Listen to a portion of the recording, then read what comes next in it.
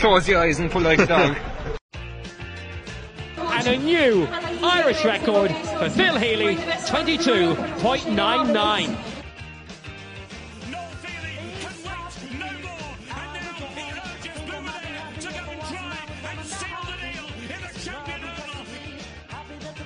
Christy Cooney hands over the Sam Maguire Cup to Graham Canty, Cork All-Ireland champions for the 7th time ever.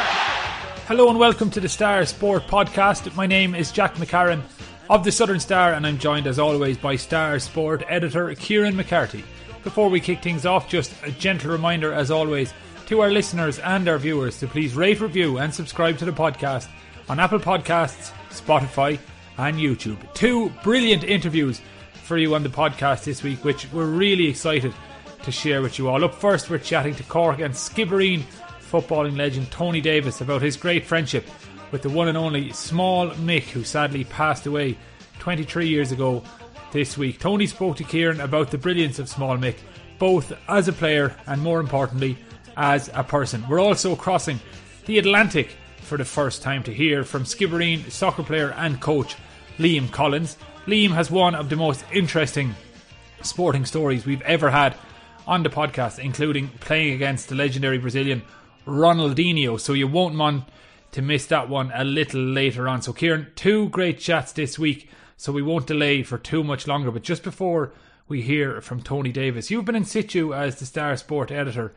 for the best part of a decade now, and having spoken to hundreds of people, no doubt, who would have had some dealings with Small Mick in their time. So what's your own sense of the man from what you've heard down through the years? It comes true in this interview with Tony, but Small Mick, by all accounts, was a pure character on and off the field. Like I said, I've talked to many people over the last couple of years since I've been in West Cork about Small Mick. Features with Donovan Ross, tributes to Small Mick over the years, and he just comes across as this larger-than-life character that transcended the sport. You know, he's very much the kind of Prince of Skibbereen. He was loved by the town, and he loved the town itself. And his best days came in the Skibbereen jersey too. Obviously, captain of the Skibbereen team that won the 1993 All-Ireland Senior Club Football Championship. And O'Donovan Ross are still the only West Cork club to ever scale that height. And it was Mick McCarthy who captained that team, and that was probably his finest day. In the drawn All-Ireland final against Éire of Carlow, he scored 1-8 of Skibs 1-12. And any match report you read from that game, they say he is the reason that Skibs survived that day. And went on to the replay, and the rest is history. He's a legend of O'Donovan Rossa. He's a legend in West Cork sporting circles, and that even transcended as well to the county team. He played for 6-7 seasons with the Cork seniors, won 2 All-Irelands, captained the team in '93. In the All-Ireland final against Derry. Just a magnificent man, first kind of off the field, but on the field, whoever you talk to said he was just magic. There was gold dust in his football boots. He was a match winner. He was the Skibbereen go-to man. He was their leader. He instilled a belief in that O'Donovan Rossa team that they could achieve everything, which they did. So it was great to chat to Tony Davis this week to reminisce, I think, about Small Mick, because like you said earlier, he passed away 23 years ago this month. So it's a good time to look back and remember just how incredible a footballer Small Mick is, because he will go down in the annals of Skibbereen's greatest ever footballer. You know, it's that simple. I've talked to a couple of people about that because that club has produced some stalwarts like Tony Davis, like John Evans, Don Davis, some superb footballers over the years, Kevin O'Dwyer, the goalkeeper. But everyone comes back to Small Mick. He was just a legend in his own lifetime. So, like I said, it was great to chat to Tony Davis about one of Skibbereen and Cork's favourite football sons. Delighted to have the great Tony Davis on the podcast this week to look back and chat about one of O'Donovan Ross's greatest ever players, the late Mick McCarthy. Tony, he was a man that you soldiered with for club and county for so many years, but when you hear his name, when you hear Small Mick McCarthy, what springs to mind? Sadness, first of all, Kieran, because I suppose he was gone too soon for everybody, his family, the general community of Skibbereen as well, because Mick encapsulated that whole spirit of what the O'Donovan Rossa Club and Skibbereen was all about. a lot of us left Skibbereen when we were 18, either going working or going to college or stuff like that. Mick loved Skib. And he actually he carried the jersey very lightly, Kieran, because when he played with Skibbereen, you're too young, but when I was small, there was a thing called the Incredible Hulk. And it's how a fella metamorphosized from a man into a monster into something bigger than what they were. And when Mick put on that Skib jersey, he'd arrive into the dressing room before the game and to be all joking and laughing and jeez, how's the crack? And, never took training that seriously, really, until there was a game in the training. But when he put on the jersey and the whistle blew, he metamorphosized into a different person completely. That's spirit, that will to win. And there are some players that you meet in your life, Kieran, that, they're full on 24/7. In fact, a lot of the modern athletes, it's all about process and living the life, and that couldn't be too far from Small Mick, right? Mick loved life, loved the crack, loved pulling strokes, loved, having a joke and a laugh, and, never minded being centre of the joke himself, but bloody hell, he'd get you back 10 times over, right? But then when the game started, and it was a serious game where he had to deliver, he always delivered. He absolutely always delivered. There was times, and I suppose when I think now, the most famous one was the replay with Donovan Russell against Rogue in Croke Park in the first time in the All-Ireland final. We were shocking that day, really. It was Mick actually single-handedly pulled us out of that game. Sheer force of will by him, really, that he refused to give in. I don't know what he scored that day, but it was 1-8. He scored 1-8 if you're 1-8. Yeah. Like Kieran, ordinarily, if you were to play a challenge game tomorrow and you were told to score 1-8, but you were playing in an All-Ireland final against a team that was set up to stop him from playing, really.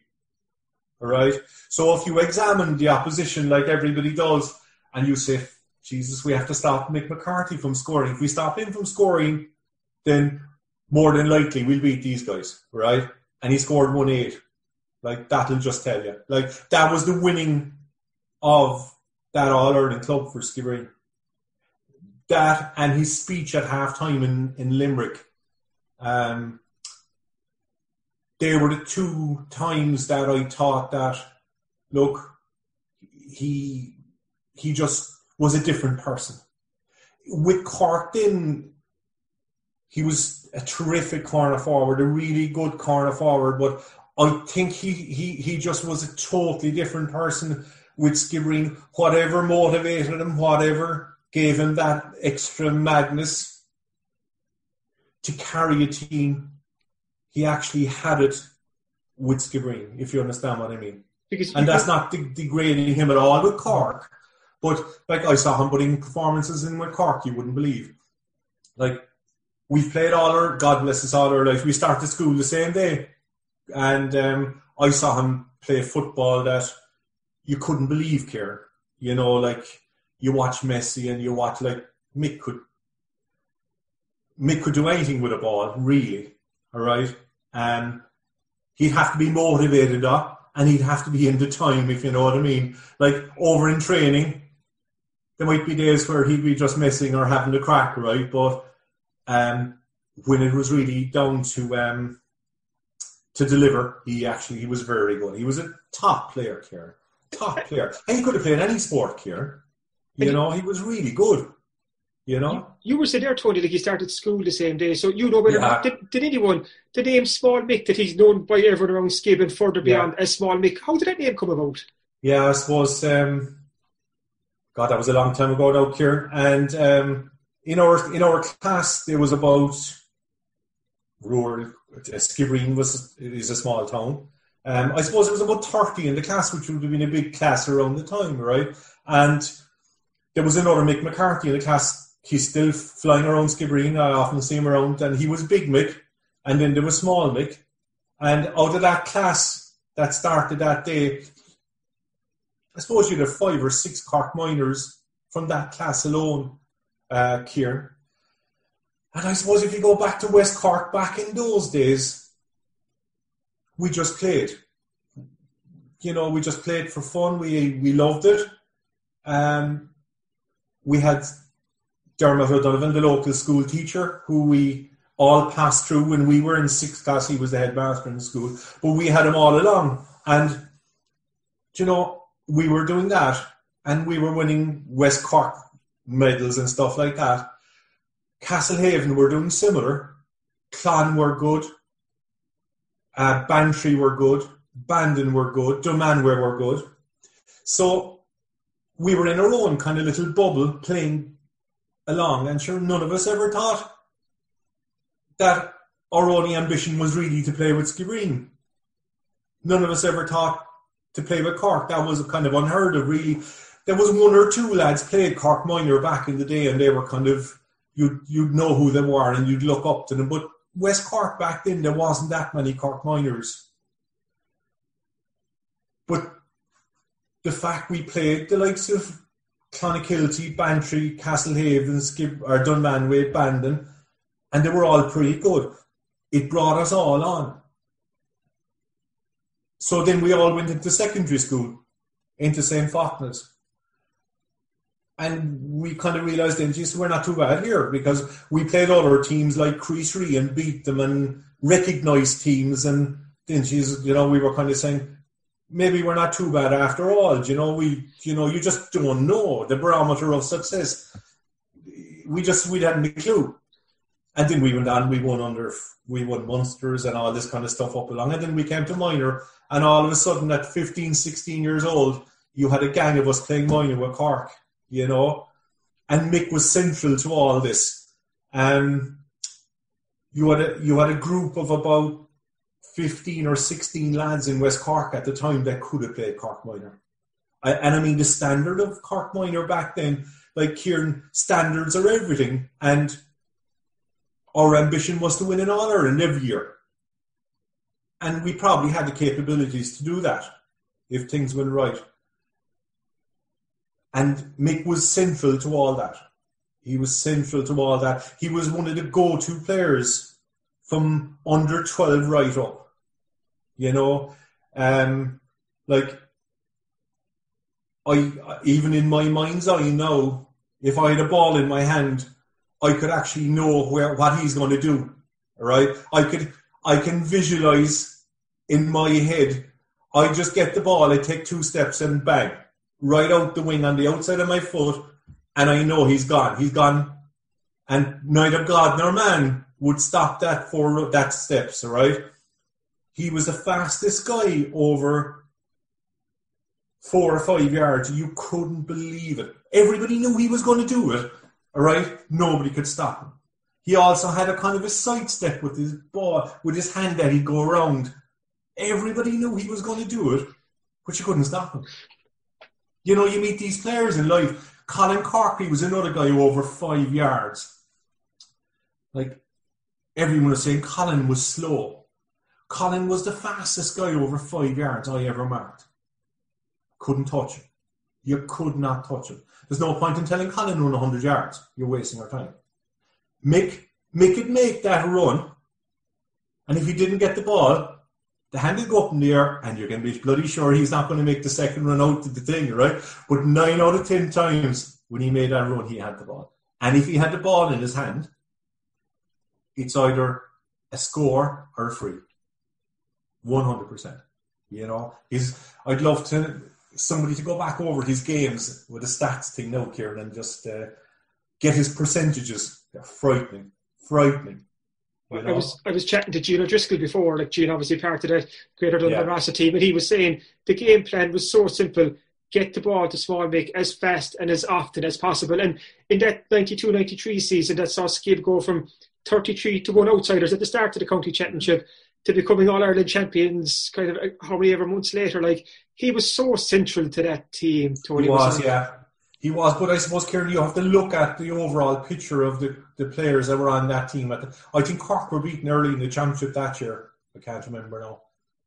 But then you had about 6 or 7 Cork senior players that were either playing or fringes on the team together, if you know what I mean, concentrating on this. And you need to look too, Kieran. There was several times during that year, right? That we could have been beaten, but I think sometimes your name is on it, and you're meant to do something, and that was meant to happen that year. Like even the replay against Éire Óg above in Limerick, there was a ball came into the square, they got a goal and it was disallowed. Not too sure, you get away with these things. But I suppose, look, they're the look you need, right? But Mick was central to the whole thing. Mick was in Skibbereen.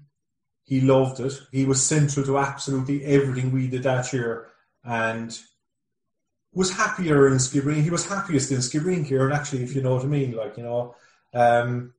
But the crack he had as well, and the friends he had around the place, he loved the dogs, loved the horses, loved pulling strokes and having the crack, I can't tell you half the stories, Kieran, because a lot of these people are still alive, and I'd probably end up in court or insulting somebody by telling you, but no badness or malice in it, but absolute pure crack. You know what I mean? Like you kind of mentioned, Tony, about that Skibbereen team. Like there's obviously yourself, there was John Evans, Ian Breen, Gene, Dan, John Brady, Kevin Dwyer, Neville Murphy. Jesus, there were so many talented players on that team, and obviously Small Mick was there as well. And yeah. I suppose what you're best remembered for is you're the only West Cork team, the only West Cork club ever to win the All-Ireland Senior Club title. And you mentioned it there about the drawn replay against Éire Óg of Carlow when Small Mick got 1-8. Is it fair to say that was his greatest performance in a Skibbereen jersey? Oh, without doubt. Yeah, that was it. Yeah, there's no doubt. No, Kieran, if I could go through from under 12 to senior, I guarantee you there's another 15 or 20 performances like that.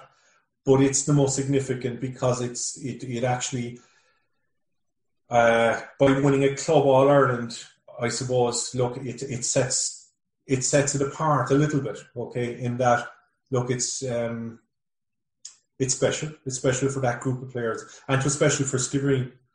And look, it was Mick really that day above in Croke Park that did it. I remember another time, you'll have to check out the score, Kieran, because I don't know what the score was, right? But during our transition, we were winning quite a bit. So we won an All-Ireland minor in 81. Now, Mick wasn't on it because Mick actually is a year. I'm November. I don't know what Mick was. Was he February or March of 65? I was November 64. But anyway, we won an All-Ireland minor in 81. So what they did then is they integrated us into the Cork junior team. They just felt that to be good progression for us to go, to go on to senior. And who was training? John Finton Daly was training the team, actually. So we did a savage team, Kieran.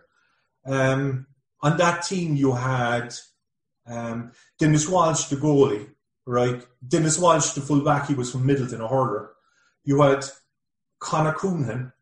You had Teddy Mack. You had Danny Cullity. You had Mick. Kieran Riley, savage team. So it was anyone that wasn't actually playing senior with their club could play junior. We were playing with Carberry at the time, senior. That was 1984. That's before Skibbereen went senior. But we went over to Coventry to play Lancashire, I think it was, in an All-Ireland junior final. And there was a crowd, there was a gang from Skibbereen, the McLeans, they had their hotels and pubs and everything over. So they met us off the plane and they wined us and dined us for the night. This is the night before the game, Kieran, right? So it was a very late night, Kieran, to be quite honest with you. So I remember waking up in the morning with Mick, and the game was on at whatever time it was. We had to go down and have breakfast and go to the game anyway. But Mick, there might have been a nefarious intent by the McLeans to put us off a small bit, right? but I think Mick, I think he got 3 goals that day. I felt sorry for the lad marking him, actually, because I'd say the boys told him that, we were out half the night before, and that he wouldn't be able to run, all right? Again, you'll have to check up what he scored that day. I think it was some sort of a record, actually, because I felt sorry for the lad marking him because he couldn't even see him. He was flying around the place. I think he got 3 something that day, Kerr. It was just frightening what he scored, But, Mick enjoyed life. He always delivered that, Kieran. Always delivered. Great crack, great fun, great sense of devilment, and you would know what he'd get up to. You kind of talked there, Tony, about his scoring exploits, and I found the 1992 Kelleher Shield final against Bishoptown was played in 1993, October 93, and Skipper 7 points down early in the second half, and legend has it that someone was saying to Mick, Jesus, Mick, the game started 40 minutes ago, are you going to try anything? And then within 15 minutes he scored 4 goals. And they said it just summed him up. Skib scored 4-5 that day to win the Kelleher Shield final, and Small Mick scored 4-4. It's an incredible tally. But that's the type of person he was. And you know what? He lived, if he works with a heat map on the pitch, right, where the D is now, I'd say he never moved outside the D. Never. Just a little bit maybe to get initial possession. But a little bit out, I'd say that was his area. And you said it earlier on, Kieran, right? No hopper solo, no messing. Get the ball and deliver it as quickly and accurately to him. And if he gets in his hand, that's it. Everybody else often, Kieran, then is a support structure insofar as if he can't do anything with it, then he'll give it to someone else, all right? But in real terms, somebody fouled him or, and his record from frees was unbelievable. It really was. Top player in all levels, and it's hard, at top level sport, Kieran, and particularly in Gaelic football and hurling nowadays, you get 1 year free, so you come on the scene and you do really well, right? So from then on, you're a marked man. It's from then on you're judged. So Mick was always marked, and doubly marked, and triply marked when Skibbereen were playing, because they knew, well, if you could mark him, you'd probably beat him, all right? And yet he still got all those scores, so that's probably the essence of him. There was always fellas hanging out with him, that's just the way it is, You said, his greatest moments in the Skibbereen jersey, but his Cork career wasn't half bad either. He came off the bench in the 89 final, got a couple of fights against Mayo, started very well against Meath, I think, in 1990 before he went off injured. So there's still big moments from him in a Cork jersey too over the years. Sure, look, he could have done it on any stage, Kieran. All he needed was possession, and he had an unerring sense of where the goal was. His return from possession was frightening, and I can still see him getting those balls. I can see him doing the sidestep. You could read it a mile off. And again, all you had to do was get the ball to him. I can remember him in 89 when we beat Mayo in the All-Ireland final. The relief, because that's what it was. After all the years trying, it was relief rather than any other feeling. And I remember coming off the field with Mick that day, and we were saying, Jesus, thanks for Jesus, we won that anyway, which was more relief than anything, Kieran. Do you know what I mean? So football was a big part of his life, but quite a large part of his life was outside the game. It could have been like the coursing, or the dogs, or horses, or stuff like that. You should talk to John Cleary a bit about that. John would know a little bit more about that than I would, Kieran, right? But John and himself were great friends, and they got up to some crack, the two of them, back down the years. It seems like he was an absolutely incredible footballer, but an incredible man too. Can you hear that, by the way? Even now, people are speaking so kindly and fondly of Small Mick. So thanks, Tony. Thank you so much for coming on to join us to talk about Small Mick. But just to check in with you now, how is life treating you right now? And not too bad, Kieran. Like everybody else, I'm not going too far. Small bit of training. That's it, basically.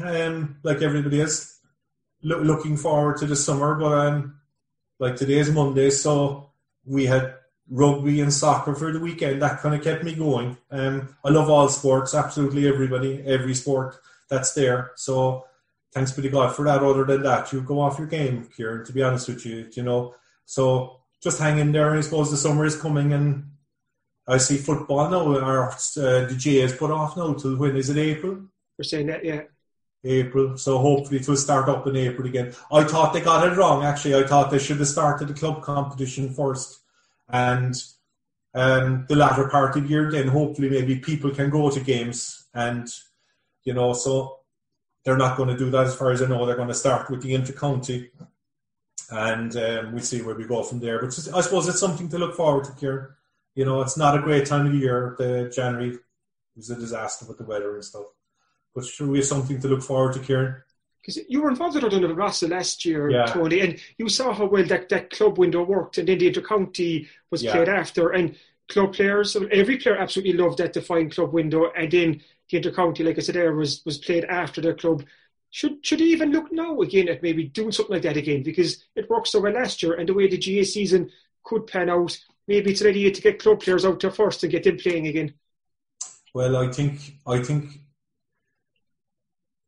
think that's what should have been done. It should have been done earlier. I'm not sure with the restrictions that are in place now with the 5K that it can be done now.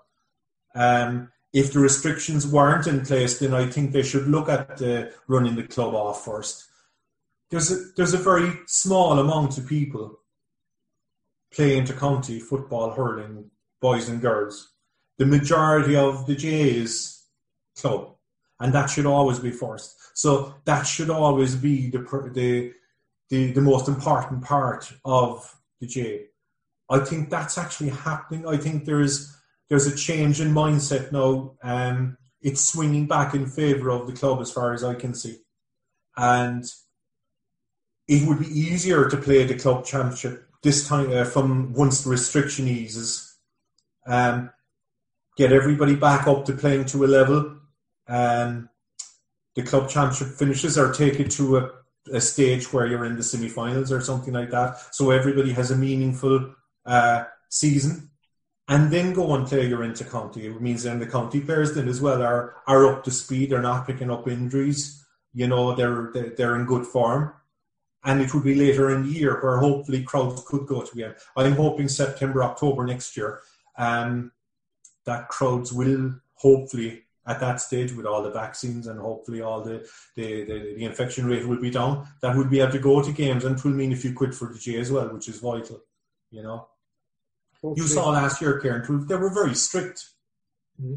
Very strict. In fact, for all the games last year, I didn't go inside the wire at all for any of the games because there was only a few selectors allowed inside. I'm happy enough up in the hill anyway because you have a better view of the game, than on the level. But they were very, very strict at the gates, and that's all over the county.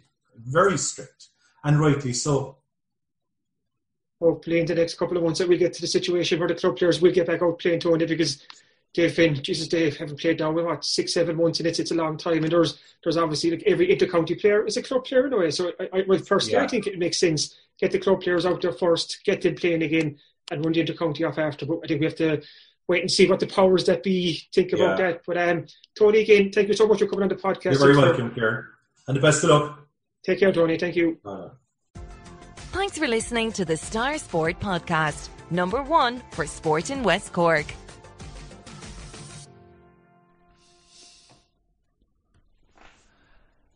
Now, Kieran, for the first time ever in Star Sport Podcast history, we're going to cross the Atlantic to the United States to talk to a Skibbereen soccer player who undoubtedly has one of the most interesting sporting backstories that we've ever covered on this podcast. This is a man who left Skibbereen, left Cork, left Ireland, and went to follow his footballing/soccer dreams in the United States, and it eventually led to him sharing the field with the one and only Ronaldinho. So before we hear from Liam Collins, what can you tell us about him?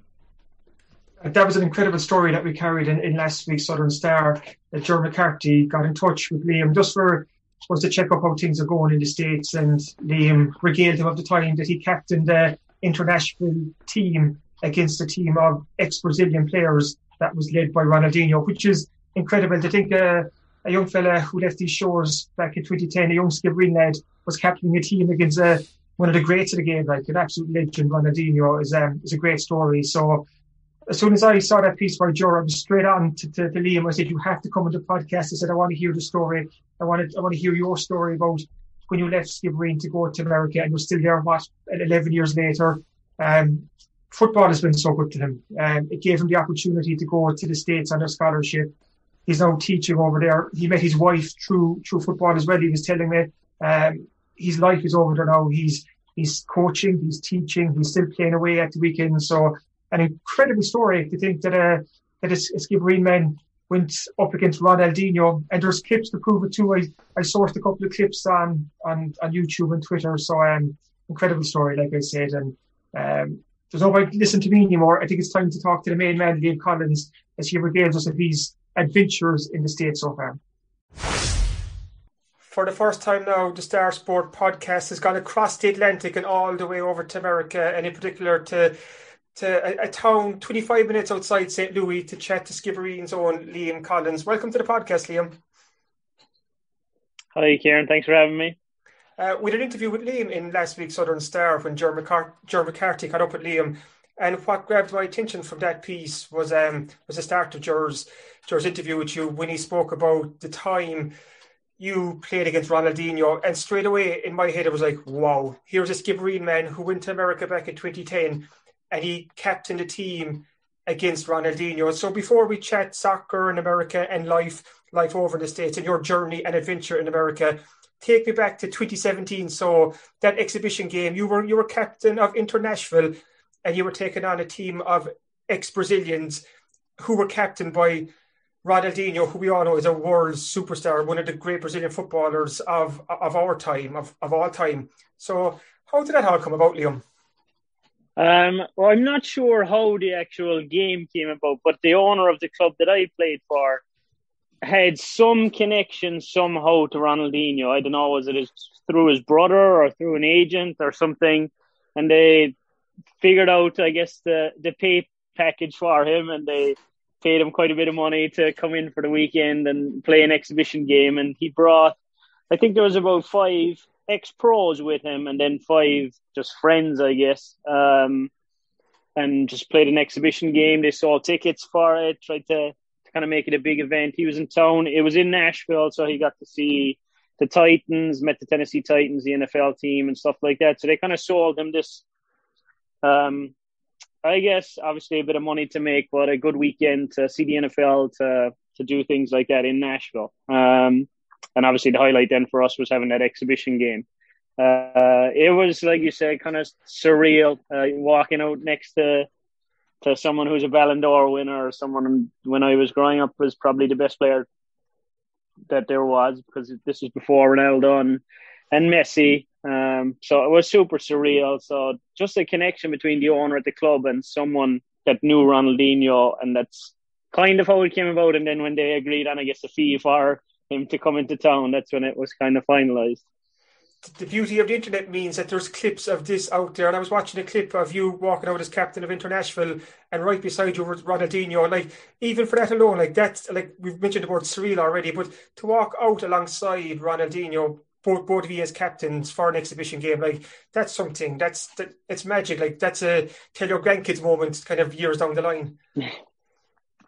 It was very, very cool. We spoke a few words. He had very kind of broken English, but got to speak a little bit with him, got to, shake his hands at the coin toss at the start of the game and exchange kind of pleasantries that way. So it was, one of those things that kind of probably flew by at the time. And then when you look back at it, it's like, Jesus, was actually Ronaldinho that was on the field next to me, and not just some other kind of normal opponent that you're playing with. So it was a very cool experience.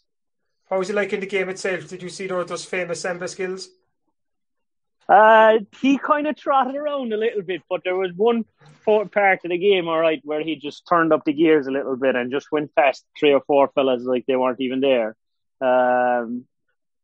So once in the game, you could just see he got it kind of deeper in midfield and just turned and just went up through the gears quickly. And he was out of shape and not anywhere near the fitness he would have been back when he was at the top, but he still was able to just go past players like they weren't even there in that one instance.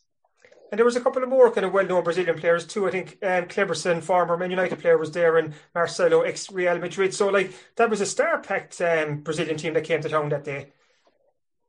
Yeah, it was Kleberson. Got to talk to him for a little bit, and Emerson. That was, I think, it was AC Milan and Real Madrid as well. He played. Kleberson was still very, very fit because I think he was just maybe finished playing in America or still maybe playing somewhere in America. So he was still fit and able to get around. Emerson was a little older, but and there was two other fellas. One that I think played for Fiorentina. I don't know, don't remember his name, but they had about 5 players that had been at top clubs in Europe. And we just said there, like, you shared the pitch with Ronaldinho, Kleberson, Marcelo. Let's go back to earlier days when you shared the pitch with the likes of Donald Hodnett, Rob McCarthy, Ryan Price, these fellas. Take me back to those under 12, under 14, under 16 days of Skibbereen, because I was talking to Ryan Price last year and he was telling me that Skib team cleaned up all before them. Yeah, we had a very good team starting off kind of under 12 in the West Cork League. Who did we have? Up front, David Shannon and Alan Holland just couldn't stop scoring. And then Ryan in goal and Rob McCarthy, Richard Hodnett, Donald who else was in that team? It was very, very strong team. Yeah, we did really. It seemed to be always at those times ourselves and Riverside were the big kind of derby games, I guess. And who would have been Gary Toomey at Riverside? He was a very good soccer player.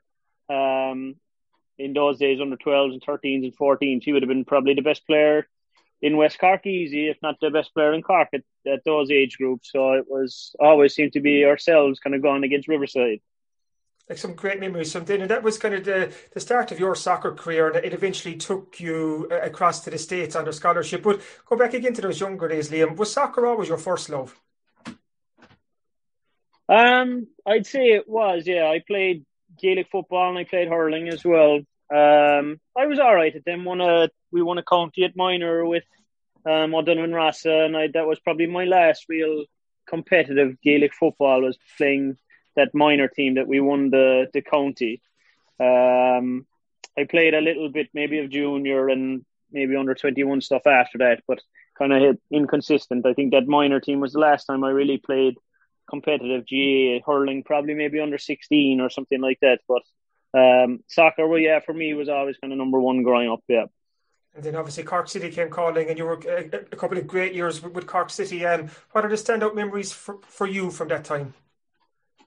Well, we won the Youth Cup, which is the biggest one for my time when I was there. We won the Under-18 Youth Cup in Turner's Cross as well against was it Salt Hill Devon, I think it was, that time. So that would have been the highlight. But all of them were good. I got to play a few first-team games under Roddy Collins right before the club went bankrupt, or right before the club folded. I think that was January 2010. I played 5 or 6 pre-season games under Roddy Collins. So that was nice to kind of be involved with the first team. Obviously, it went bankrupt right around that time, or folded, and it changed into Forest then a few months after. But the Youth Cup would definitely be the highlight of that time. And it was around then too, Liam, wasn't it? You got the offer of the scholarship to go across to the States. I think that was to the University of Memphis, if I'm right. How big a decision was that first for you? Like, you were still so young to decide to leave home, to leave West Cork, leave Skib and your family and friends to pursue your dream and your goal in the States. Yeah, and it was, I guess at the time, wasn't something, if you asked, would you be there in 5 years or 10 years? It wasn't none of that. I was looking more immediate, and if I liked it, I'd stay on, and if I hated it, I could come home at Christmas time, kind of thing. It was one of those things that it came about right. It was probably January to March, maybe 2010, around that time frame. It came about because I remember there was issues with trying to sign back with Cork City or taking the scholarship offer, and I was actually in Stefanefa at the time, and with Liam Murphy and Paddy Gleeson, who were in charge of the kind of soccer side of Stefanefa, and they were fairly straightforward with me, saying that there'd be more opportunities playing League of Ireland if it didn't work out and stuff like that. So take this, and my parents as well kind of saying, look, just take this opportunity, and if you don't like it, you can always come home, kind of thing. So it was one of those kind of things, maybe taking just a jump at it to try it, and if it worked out, great. If it didn't work out, well, at least I kind of tried it. And but having done it, I'd do it all again anyway. It's something that I'd advise any person, unless you're cracking into making academies or making it in England, or you're definitely getting into the League of Ireland. If you're right on those fringes, I would say to any young fella that's on the kind of fringes, maybe not sure if they're going to get into, just take a look at it. And if you don't like it, you can come on at Christmas time, and then you can start in the League of Ireland the following year. But no, it's something that I'm delighted I took the step into doing that time. And it kickstarted an incredible adventure that's still ongoing right now. And when you moved over to the University of Memphis first, what was the big change for you? What was so different at home? Did anything kind of stand out apart from the American accent and just the different culture? What was the big change for you? Not being able to walk everywhere was a massive change. When you come from a small town like Skib, you can walk to training, you can walk to town, you can do all that stuff. But even for us, we trained a couple of miles from where I lived, but played was 12 miles from where we lived and stuff like that. So there was trying to find a car and being broke that first year, and trying to find someone to give you a lift to trainings and all that kind of stuff was definitely a shock. And then the culture, and going from Skib to a city like Memphis that's got, I don't know, probably 1 million people in it, was a big shift. And then kind of getting used to how big university sports are in the US. It is basically kind of a professional level, but not obviously being paid, but how much money goes into it, how much TV stuff goes into it. Just being a part, I guess, of a university team and not realizing how big it is, definitely took kind of a bit of time to get used to, seeing your games on the television and seeing your games in different places like that. Just playing college seemed like kind of out of this world at that time. So that took a little bit of time to get used to.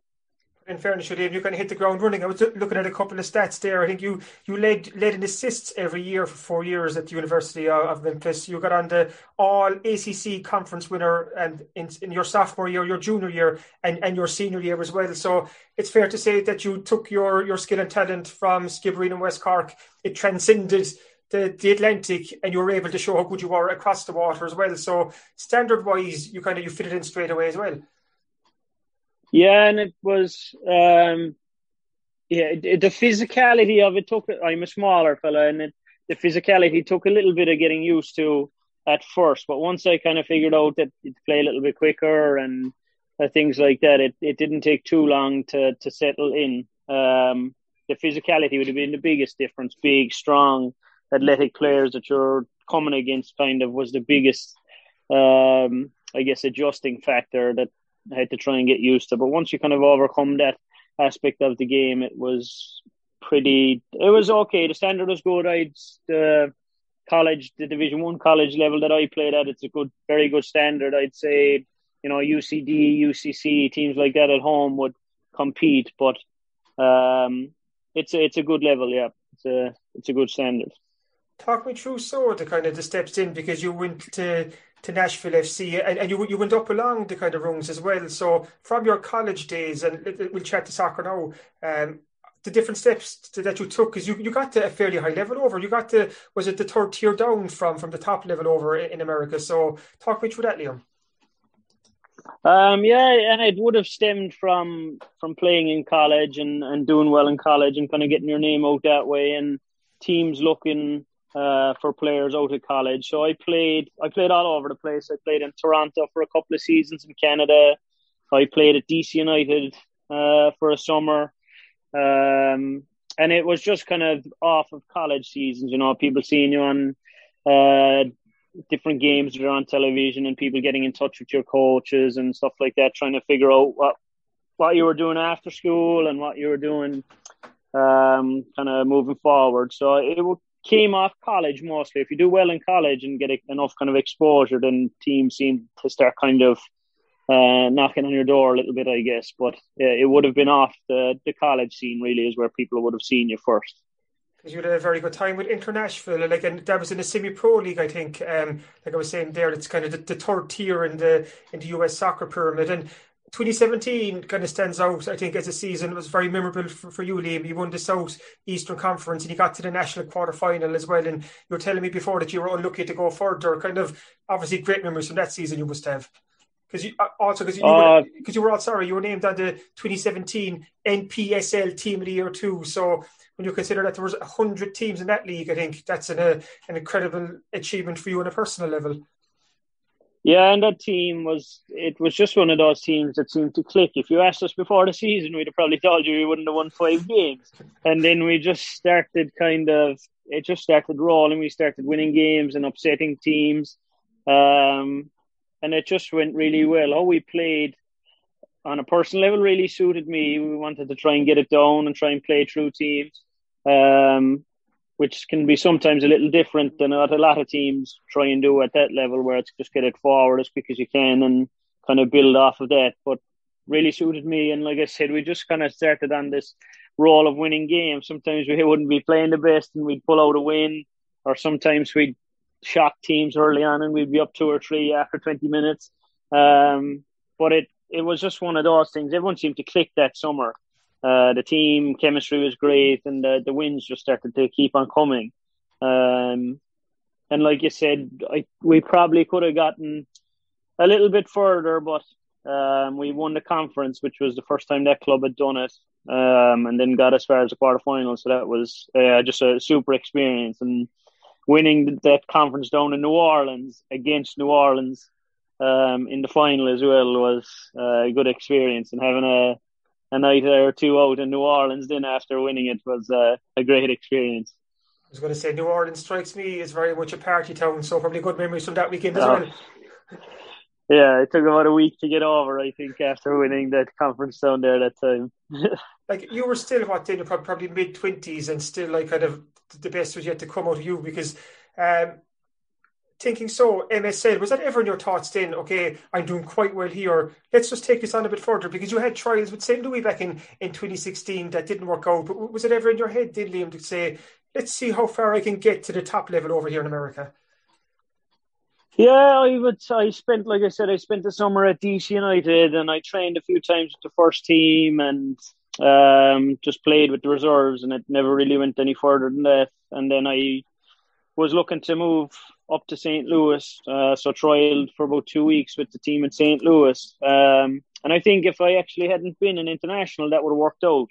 But at the time, I wasn't a permanent resident. I needed a visa, and the leagues then, I don't know if it's still the same, but then it was you could only have 8 international spots on a squad. So just didn't want to use one of those on someone who hadn't been in the league, who didn't have that experience of playing in that league, which was fine. I completely understand that. So that never worked out. So after the St. Louis one, then I just kind of knocked around the semi-pro. I didn't really look to push on after that. I tried kind of finding a career, I guess, and something that I could do for the rest of my life and the rest of my working life, rather than kind of chase around. I'm sure if I went on trial different places, I could have got in somewhere, but I was looking to try and settle in St. Louis. So once that team didn't work out, then I just kind of started looking at careers that would allow me to play during the summer as well, with semi-pro stuff and things like that. So yeah, that's kind of the route I took after that. You found a career in teaching, didn't you? And was it around then, I suppose, as well, that you were thinking America might become your home for the foreseeable future? Kind of, like, had you ever the option to come back home to West Cork, or were you just so happy with life in America, you said, I'm going to just stay here and just see what happens? Yeah, it was kind of a bit of both. When I was just finishing up at Memphis, I was in contact a little bit with John Caulfield about coming back, very briefly, just over emails and stuff like that, and getting international clearance ahead of coming back and things like that, but that never really got too serious. There was only a few emails kind of back and forth, so nothing too serious. So then I had, at the time, finishing school, a serious girlfriend here, who's now my wife. So I had that aspect too of it. So I was really enjoying myself here and never really seriously looked into coming back home too much. So it's the teaching kind of career and teaching path that you followed, so was it? Yep. 2017, I was in college coaching while I was in Nashville playing with International. So I had done the 3 years of college coaching, which allowed you as well then to play kind of semi-pro. You could train in the evenings, you could travel for the games and stuff. So I was doing that from 2014 to 2017. And then I was looking just to try and move up to St. Louis. So I trialed with the St. Louis team, which would have been in the tier just below the MLS, and that didn't work out. So then I was just looking for career jobs, I guess, and luckily being through college and having my degrees and stuff, teaching was an option. So I eventually kind of found my way into teaching.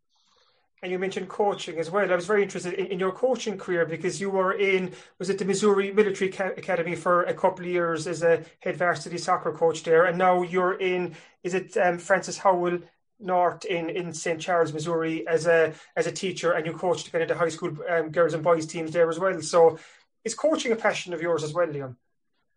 Yeah, I it's as close as I can get to really to playing, and if you can kind of pass anything on that you might know or help anyone out, whether it's maybe trying to get kids over here into college teams and things like that, then it's nice to see. And it gets me around the game. I can train, a few times a week with them still, and watch the games then and stuff like that. So it helps in the classroom too. If you go watch the students are teaching in the classroom, you watch their games at night, then that gives you something kind of in common with those as well. So it gives you a few less headaches in the classroom as well. And tell me a bit about your time with Missouri Military Academy. I'd say that was probably surreal again to kind of coaching and teaching in a school like that. Yeah, that was a culture shock for sure. Yeah, I was just looking for teaching jobs in the area, and just that was the one that suited the degree I had, and there was a soccer position available there.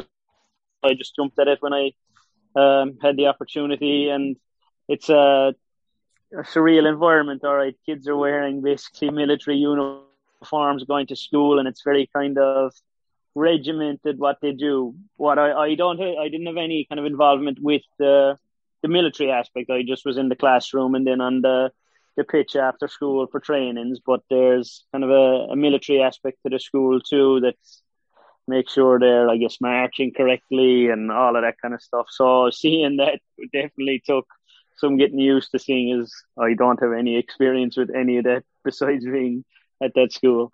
I'd say that's an entirely different world to when you were in school yourself back home in Skib, was it? Yeah. Yeah, well, some of us probably needed it. And then, like I said, now you're in Francis Howell North in St. Charles, Missouri. How is life there now? They said you're teaching and you're coaching. Kind of what's life like in the States right now? We're obviously kind of post-election, so the Joe Biden era has started over there. Kind of, is it what's that been like the first month or so, Joe Biden? It's like I was saying to Joe when I was talking to him, on a personal level for me, it hasn't really had any impact yet. I guess the only thing you don't really see is the maybe crazy headlines that you would have seen in the previous administration. So far, I guess it's been quieter in terms of headlines, but on a personal level yet, anyway, it hasn't made too much impact on me at my level. So all good so far with Biden. And even I suppose kind of it's the global story the last 11 months or so. But the pandemic in America, we've seen the headlines over here, and you've probably seen the headlines in America, what life is like in Ireland right now. But how is life where you are right now, kind of in terms of movement and so on? Are you restricted much? Is it like back home in West Cork, or is it a lot more? Have you more freedom to move around? It's definitely more lenient over here. Looking at home, it's much more kind of mandatory lockdowns and it seems much stricter. Whereas here, there was a lot of pushback to kind of mandatory masks and mandatory rules, basically. So a lot of the stuff is more advised or recommended that you do this and you do that. There's not really going to be any fines or any things like that. But restaurants and bars and stuff, they're open for the most part. You just have to try and social distance. You have to wear your mask going into most places, but there's no, I guess, top-down enforcement of any of it, really. It is definitely more kind of, you should do this because it's good for everyone, rather than you have to do this kind of. So then that leads to, lots of people not doing it and people doing their own thing. So it's a more lenient approach, whether that's right or wrong, I guess. I don't know. We'll see how the next few months pans out with rolling out the vaccines and things like that. So hopefully they can kind of get a handle of it soon. And like I mentioned there, you're teaching and coaching still. Are you still playing, Liam? Yeah, I'm playing now more just for enjoyment. Even though I might look at playing again this summer, but I'm not 100% sure yet. I'll have to see how the fitness is. But I play in an indoor league a couple of nights during the week, and then on Sundays there's a Sunday league that I play in as well. But that's more just kind of lads for fun at this stage. But that's been stalled now for the winter period. That actually stops over here from about November to March, just because of how cold it gets. So right now I'm just playing indoor a couple of nights of the week at the moment, but Sunday league then hopefully back up in March again, and then potentially the summer, but I'm not too decided yet if I'm playing. It's like you obviously have your feet firmly rooted in America right now, so I presume that dashes any hopes of Skibbereen kind of getting you back in to help the promotion push up to the Premier Division. No, I don't think my wife would would like me trying to move back to get Skib back to the Premiership, but hopefully they can. Yeah, this season coming, or as soon as possible, because the club at that size and at that facilities and stuff like that should be playing in the highest level in West Cork. And I presume over the years too, there's been no shortage of Skibbereen lads or fellas from home kind of inviting themselves over to America to spend a bit of time with you and soak up the American culture. I've had a few, yeah. A lot of them came over. It was great for my wedding in summer 2019. There was 15 or 16 of the lads, that some of the lads we'd already talked about, and other lads that I'm good friends with. So that was a great experience having them over for 2 weeks. And my brother actually works over here, Mark. Now he's been working here for the last year and a half now. So he's at the military academy currently. He's a business teacher and he coaches the soccer team there now that I'm gone. So he's only an hour down the road. So he calls up a lot of weekends when, if he's got nothing else going on, he'll call up to our place here. And so he's there. And yeah, there's been a few over the years. It is definitely nice seeing people from home, especially with the pandemic. Now, I was initially supposed to go home last summer and that got cancelled, and I had rescheduled to this summer, and that probably won't happen again either. So it'll be since 2018, I think, was the last time I was back in Skib. So it's been a while now, alright. And when the leagues do get back running here, and even before when the leagues were up and running, would you always keep an eye out for how Skib are doing in the West Cork League and how O'Donovan Ross are doing in the football championship?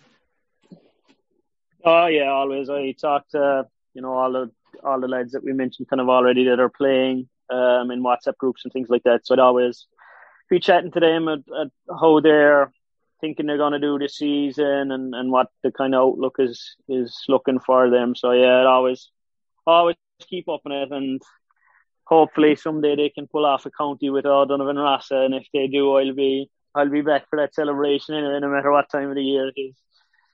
Oh, great stuff. No, absolutely pleasure to talk to you, Liam. Thank you so much for chatting to us and filling us in on your adventure in the States. Hopefully we'll see you back in Skib before too long, that things will settle down and you'll get to spend a bit of time back home as well. But until then, thanks, Liam, and best of luck in the future. Thanks, Kieran. Thanks for having me. Thanks for listening to the Star Sport Podcast, #1 for sport in West Cork. Welcome back to the Star Sport Podcast, and before we wrap up, as always, we're going to do a quick preview of what's to come in this week's Southern Star Sports section. And Kieran, I know you've done a deep dive on one of Cork's top ladies footballers this week, so that's one I'm excited to read. What can you tell us about it at this stage? Yeah, it's a two-page feature on Kinsale and Cork footballer Orla Finn, who was a two-time All-Star, and she's one of the leading lights of Cork ladies football for the best part of a decade. So what I've done, I've charted Orla's career from the very start, from her debut in the Skeena Skull for Summer Cove National School back when she was a 9-year-old in third class, to where she is now, like I said, one of the best, most lethal forwards in the game. And I've told her story by chatting to the people who've been around her from the very start. So from her national school teacher to Charlie McLaughlin, who coached her under 14 and under 16, to Aisling Judge, who's her Kinsale teammate. And Aisling was telling me that she's played with Orla longer than any other footballer, because they started together in secondary school and they've come up through the ranks together. I was talking to the Kinsale ladies manager, Micheál O'Connor, about her. Talked to Orla herself and caught up with her dad, Ger Finn, just to piece together this jigsaw that tells the story of a quite young girl, Jack, who back when she was 13 wanted to give up football. She was, by her own account, she was very quiet, she was very shy. She was in the Cork under 14 panel, but she didn't want to go to training. She was just, like I said, a very shy person. But her parents, Ger and Eileen, were great rocks and great sources of encouragement. They told her, keep at it. Charlie McLaughlin, who was her trainer, convinced her, Orla, stay at it. She did, and she went on to win under 14 All-Irelands, under 16, under 21, 6 senior. An incredible forward, an incredible player. So it's well worth the read in Thursday Southern Star. It is the highlight of this week's sports section. And just tell us about the clip that you tweeted out earlier today, where you sourced it, and maybe describe it for listeners. And just for listeners who are wondering what I'm talking about, head over to Kieran's Twitter account, what's your handle? Kieran Mac _SS, is it? That's the one, at Kieran Mac _SS. So what this is probably the first footage of Orla Finn in action. And like I mentioned earlier, about she started off playing football with Summer Cove National School in the Skeena Skull. So thanks to Kinsale GA Club and thanks to her teacher, Rose O'Regan from Summer Cove, I got my hands on this clip. So it shows Orla coming on as a sub in the 2001 Skeena Skull decider against Ballynadee. Orla was only 9 years old at the time. She was in third class, but she played without fear. They put her into the attack. You could see her getting on the ball straight away. She was showing for the ball. She showed that burst of speed that we now associate with her, and she got a super goal at the end that sealed a 3-2. Just to do a bit of analysis on the clip, she looks head and shoulders above most of the other players on the field, and as you say, she was only in third class, and most of the girls are 2 and 3 heads taller than her, but she's getting out in front of her marker, catching high balls coming in, dropping a shoulder, turning, and she was in third class. So like, I'm not going to say I could tell that she was going to be brilliant, because obviously I know the context. She did go on to be a 2-time All-Star, as you say, but looking at it there and knowing what she went on to achieve, you can definitely see that bit of magic that she had just from that short 1 minute clip. 100%, Jack. And like, she went from strength to strength after that. I won't say too much because it's obviously in this week's Southern Star, but from that super sub performance, like, what she's gone on to become since is incredible. And it's how she carries herself as well. Anyone that knows Orla Finn knows she's not one for the limelight. She doesn't want to kind of stand centre stage. She's very much a team player. She's a fantastic role model for any ladies footballer, whether it Kinsale, West Cork, right across the country. She's a terrific ambassador too for West Cork and for Kinsale. And one of my favourite pieces of this feature is I caught up with Owen Nation, who was an Emo Rangers footballer, Cork under 20. I think he was a Cork minor as well. And a couple of years back, he had to mark Orla in a challenge game. And I'm not going to give away too much, but Owen lets us in what it was like to mark Orla Finn. And it's a game he remembers, let's put it like that. So pick up Thursday Southern Star and sit back, relax, and enjoy reading about one of the greats of Cork ladies football. Like I said, 2-time All-Star, 6-time All-Ireland winner, and just an all-round fantastic person and footballer. Lovely stuff, Kieran. Anything else you want to flag up in this week's sports section before we wrap up? Yeah, we have a nice interview with Sandra O'Donoghue. She's from Roscarbery. She's the 17-year-old who won the LGFA Young Volunteer of the Year award, and she was presented with that at a virtual ceremony last Friday evening. So Ger McCarthy has caught up with her. Also, we've caught up with 5 Carbery senior football managers, from James McCarthy in Castlehaven, Declan Dwyer and Dawn. He's JJDC, who's manager of the Clonakilty ladies. Martin Bohan of O'Donovan Rossa, and Declan Hayes of Carby Rangers, just to get their thoughts on what they think should happen with the GA season ahead. Should Intercounty still go first ahead of Club? Should Club actually be put ahead of Intercounty like last year? We don't know what's going to happen right now. So we got the thoughts of 5 local football managers who fill us in what they think should happen. Lovely motorsport piece too. Martin Walsh has caught up with Sean Hurley from Glengariff to tell his motorsport and rallying stories. So there's a great read in that. Just a shout out to Martin Walsh and his West motorsport Cork pieces, Kieran. Sorry to cut across you. Martin Walsh has been doing some amazing work on the motorsport pages over the last, for years and years, but especially during the pandemic. He hasn't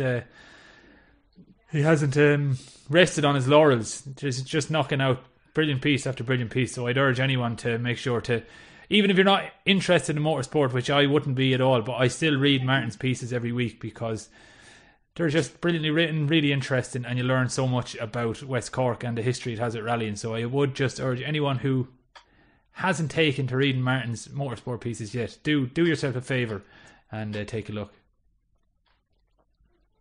I 100% agree with you, Jack. I think what the last 11 months have allowed people is to kind of to dip into their box of ideas, and Martin's one of the best in the business at that. He's knocked it out of the park every week.